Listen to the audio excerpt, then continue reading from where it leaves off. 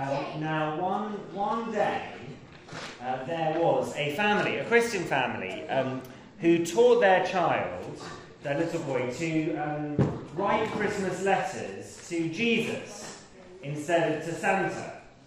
And so he sat down. This was before Christmas Day, obviously, because it was, after Christmas. So he sat down and thought about it. And then he wrote, "Dear Jesus, I've been good for a whole year, so please give me a bike."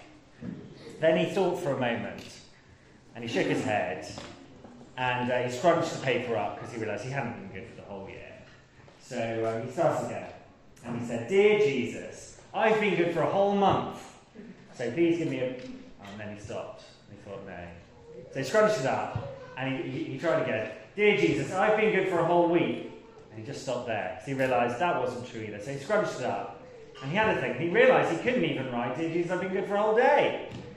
So he had a look around, and he thought about it, and he saw, in the middle of the room, there was the nativity scene that his family always put out at Christmas time.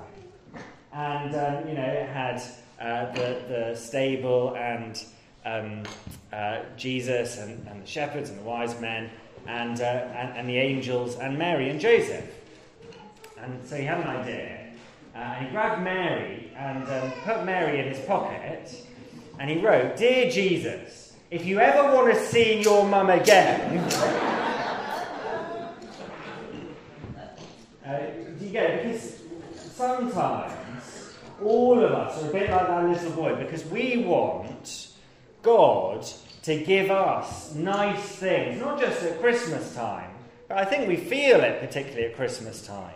We want God to give us the nicest things in life, and we don't want to listen to what he has to say to us. I think that's probably true for lots of us.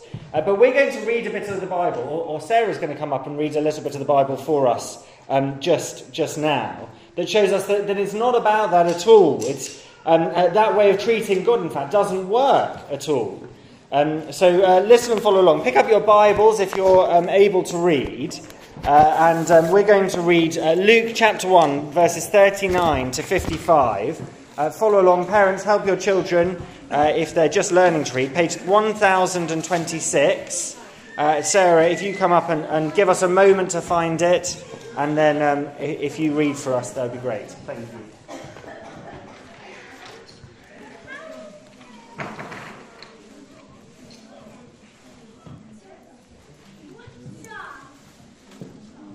At that time, Mary got ready and hurried to a town in the hill country of Judea, where she entered Zachariah's house and greeted Elizabeth.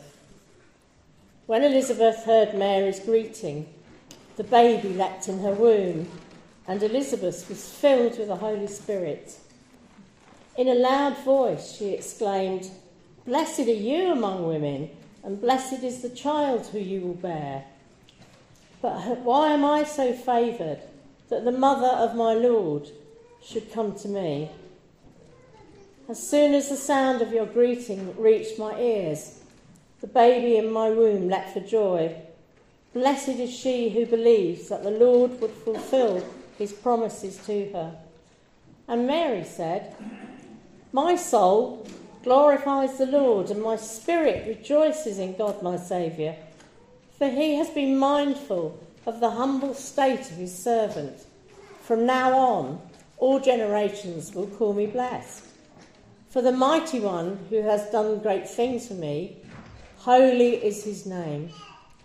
His mercy extends to those who fear him from generation to generation. He has performed mighty deeds with his arm. He has scattered those who are proud in their inmost thoughts. He has brought down the rulers from their thrones, but has lifted up the humble. He has filled the hungry with good things, but has sent the rich away empty. He has helped his servant Israel, remembering to be merciful to Abraham and his descendants forever, just as he promised our ancestors." Thank you, Sarah, very much. Brilliant. Did you notice, as we were reading, what that teaches us about Christmas. It reminds us that Christmas isn't about us and what we want. It's about God and his promises to us. That's what Mary was talking about, isn't it? And in particular, it teaches us, or it reminds us, two things about God's promises. Two things that if we think about them and believe them, they won't just transform Christmas to make it so much better. They'll transform our whole lives to make them so much better.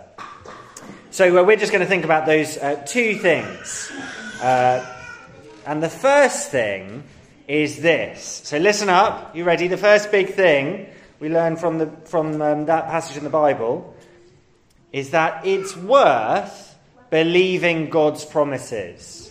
It's always worth believing God's promises.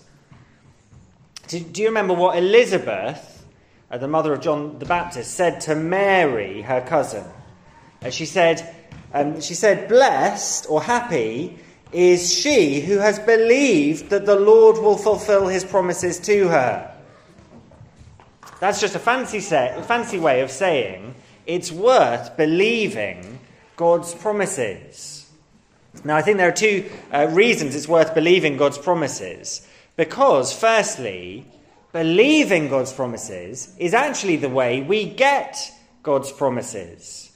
Now, I just want to demonstrate that to help us understand it, okay? And I'm going to need a volunteer.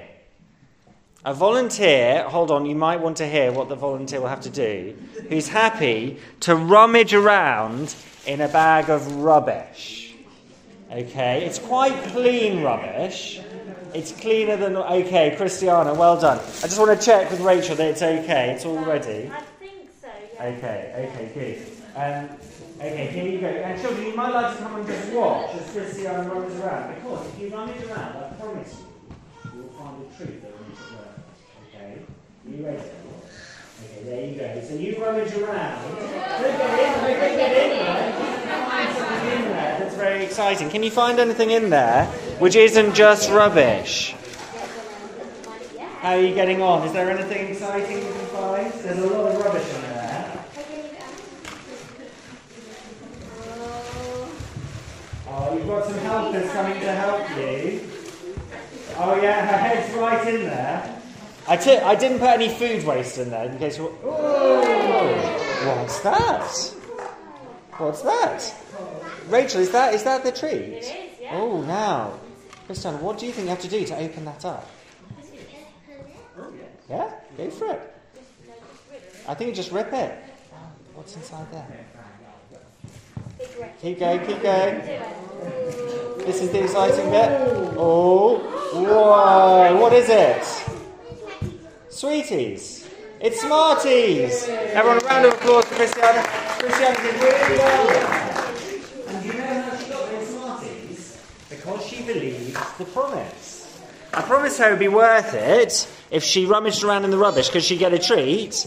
And she believed it, so she got the Smarties. And maybe she'll share them with some of the other children a little bit later. Not right now, but after church finishes, that's what you can do. Now, it's even more worth believing God's promises than it is believing mine. Because his ones are much better. So, the second reason, that's the first reason, because by believing the promise, that's how we can get what is promised. The second reason it's worth believing God's promise is that if you believe it, you can start enjoying it right now. I don't know if you realise that about things that are promised in the future, but I think we experience it all the time. Maybe yesterday there were some Christmas presents under your Christmas tree or something like that. And when you look at them, you think, oh, I'll get to open them tomorrow. And that makes you a little bit happy now. It's funny how that works, isn't it? You don't have the present now, but you know they're coming. And so it's very exciting. And it can make you happy right now. And so when God promises us good things for the future, it doesn't just mean something for, future years. It means something for now. It can change our lives right now if we believe it. So there we go. Two big reasons it's worth believing God's promises. And God promises so many things to us in the Bible. God promises loads and loads of things to us. And Christmas is a particular time where we find out loads of those promises. So why not give it a go today? Why not talk to someone after church, or perhaps over lunch, if you're having turkey, or, I don't know, maybe people might be having other things. Beef, I think some people have. Goose. Tandoori. Have a talk over the tandoori about what God's promises are and what believing them would mean. So you can get excited about it today. That's the best way to be happy at Christmas. Now we're going to sing a really great Christmas song, and that's why we found all those things, that Christmas tree, those fairy lights, those candy canes. We're going to sing a great song, and kids, you might like to come to the front so you can see all those things. And that song is great because it helps us think about all the things to do with Christmas and show us how they can point to what God has done for us and what he's promised us. Okay? So please stand as the music starts and join in as best you can. Christ, the King of Christmas. Brilliant. Well done. Take a seat. Quite a breathless song, that. Well done. And well done for everyone who joined in.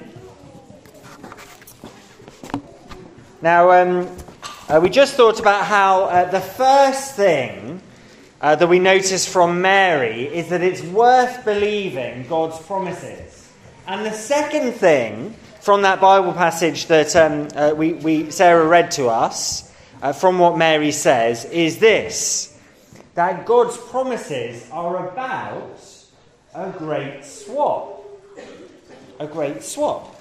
Now, that's what Mary said when she was saying a song.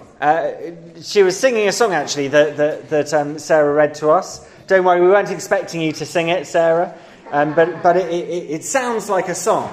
And she spoke a lot about a swap happening in that song. She talked about the high and mighty being brought down. Hello, Sophie. And the poor and lowly being raised up. The high and mighty being brought down, the poor and lowly being raised up. Let me read from verse 51 and see if you can spot that. He has scattered those who are proud in their inmost thoughts. He's brought down rulers from their thrones, but has lifted up the humble. He's filled the hungry with good things, but has sent the rich away empty. Do you see? That's a promise about a great swap. Now, I don't know if you've ever played the game Santa Swap. Has anyone ever played that game? Have you heard of it? No, let me explain. It's a game where everyone brings a mystery present, and they all go in the middle, and you take it in turns to open a present. But then after you open a present, you've got the chance to swap what you opened with someone else's present if you like the look of theirs more than you like the look of yours. Do you see? So it's a game about swapping, and they get a chance to swap. The reason it's a really fun game is that someone might be sitting there really smug with their brilliant present, and then the mega bar of chocolate or whatever, and then someone else comes along and takes away their really good thing and gives them their really really awful present, and they're left with the lump of coal. So we're going to try that now. I need 3 people to help me. So Rachel, thank you. You've got some presents for us. And I need Neil's help and Clive. Can I have your help as well, please? You're going to sub out. Yeah, if you sit down, you can see.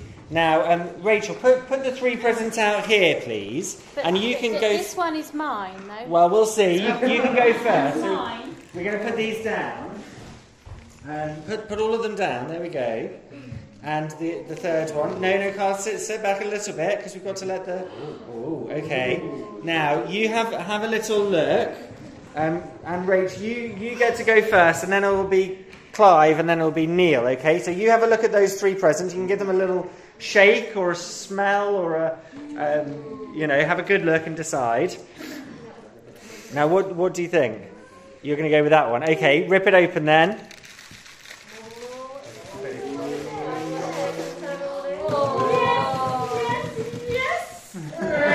is the mega bar of chocolate. Brilliant. Okay. There we go. Rachel's chosen. Now, Clive, you choose between these two. Which one would you like to rip open? Yeah, you like the other one, Clive. The other one looks much better. Yeah, well, yeah, definitely. Okay. He's having a good thing. Going with that one. Okay, rip it open. It's tricky to open.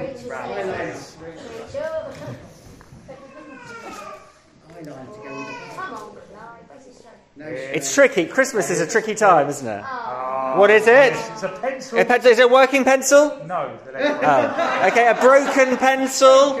Are you going to keep it or swap it for the mega bar of chocolate? That's a surprise. Clive is going to keep the broken pencil. Okay, brilliant. So you come here, let Neil open the last present. Are you going to help? Sophie, you going to help Neil open the present? What is it? It's a bottle of surface cleaner. What more exciting? Now, Neil, do you want to keep that or swap it for one of the presents? A broken pencil or a mega bar of chocolate? What do we think? Chocolate! Okay, it looks like a swap is happening. Rachel, you've got to swap, I'm afraid. Look at that face. You can't not give Sophie the chocolates. Yeah, pretending it's for Sophie. We all know that's for Neil. Okay. Well done to our three players. Did you notice there? I think Neil is going to share it even with Rachel as well. But did you notice there how there was a swap? And Rachel was there trying to protect her chocolate, but Neil got it in the end because there was a swap. But Mary is saying the big surprise is that life is a bit like that. At the end of this life, there's a big swap. I think you can stay there, Sophie. We're carrying on thinking about what the Bible says. There's a big swap. There are some people who have loads of things in this life and they hold on to them themselves. And there are others who are poor and get trodden down and ignored in this life.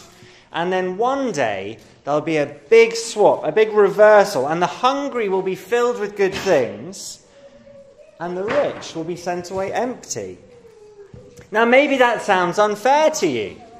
You think, well, the poor may not deserve nothing, the nothing that they get, but neither do the rich. Surely God just wants everyone to be rich. Well, the key to understanding that is remembering what today's passage is all about. It's about believing God's promises.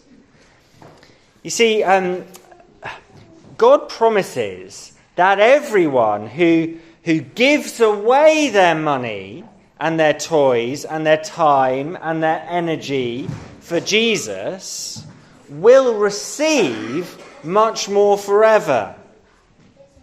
Believing stops you acting all proud and selfish and getting really rich.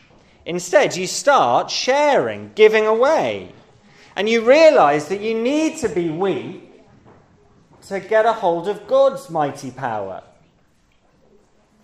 We have some friends who have 3 children, and one of them is our godson. And because the children would all be tempted to keep saying, me first, that's mine, me first, they taught them to shout, like a chant, you first, you first, you first.